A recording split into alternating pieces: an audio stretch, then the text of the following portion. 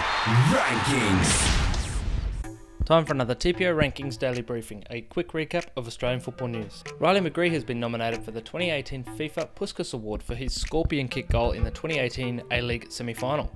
The 19-year-old's incredible backheel effort, which went viral around the world, will be judged against 9 other strikes for the honour of the most beautiful goal of the year. McGree's goal will vie with Champions League overhead kicks from Cristiano Ronaldo and Gareth Bale, and efforts from Lionel Messi and Mohamed Salah. However, the Melbourne City midfielder's goal is eerily similar to Giroud's scorpion kick goal against Crystal Palace, which won the 2017 award. Football Federation Australia are poised to scrap their controversial and unpopular policy of banning club names and insignias of ethnic origin, less than 24 hours after the Australian Association of Football Clubs decided to formally challenge its continued imposition. The widely despised National Club Identity Policy was introduced in 2014 to eliminate ethnic, national, political, religious and racial links to all clubs' names and emblems. It's understood that on Tuesday, FFA wrote to the 9 state member federations declaring their intention to review the policy and asking for feedback. The expectation is that the FFA will on Friday formally announce their change of heart over the policy. And a record season was seemingly not enough for Matilda's superstar Sam Kerr,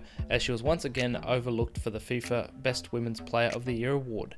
Despite earning back-to-back nominations for the prize, the 24-year-old is once again a shock omission from the final 3 shortlist. The awards are based on coaches' and players' respective achievements during the period, and they are compiled by a panel of experts representing all of FIFA's confederations, including the national team coaches, team captains, journalists, and fans. During the award voting period, Kerr scored 33 goals in 34 games for both club and country.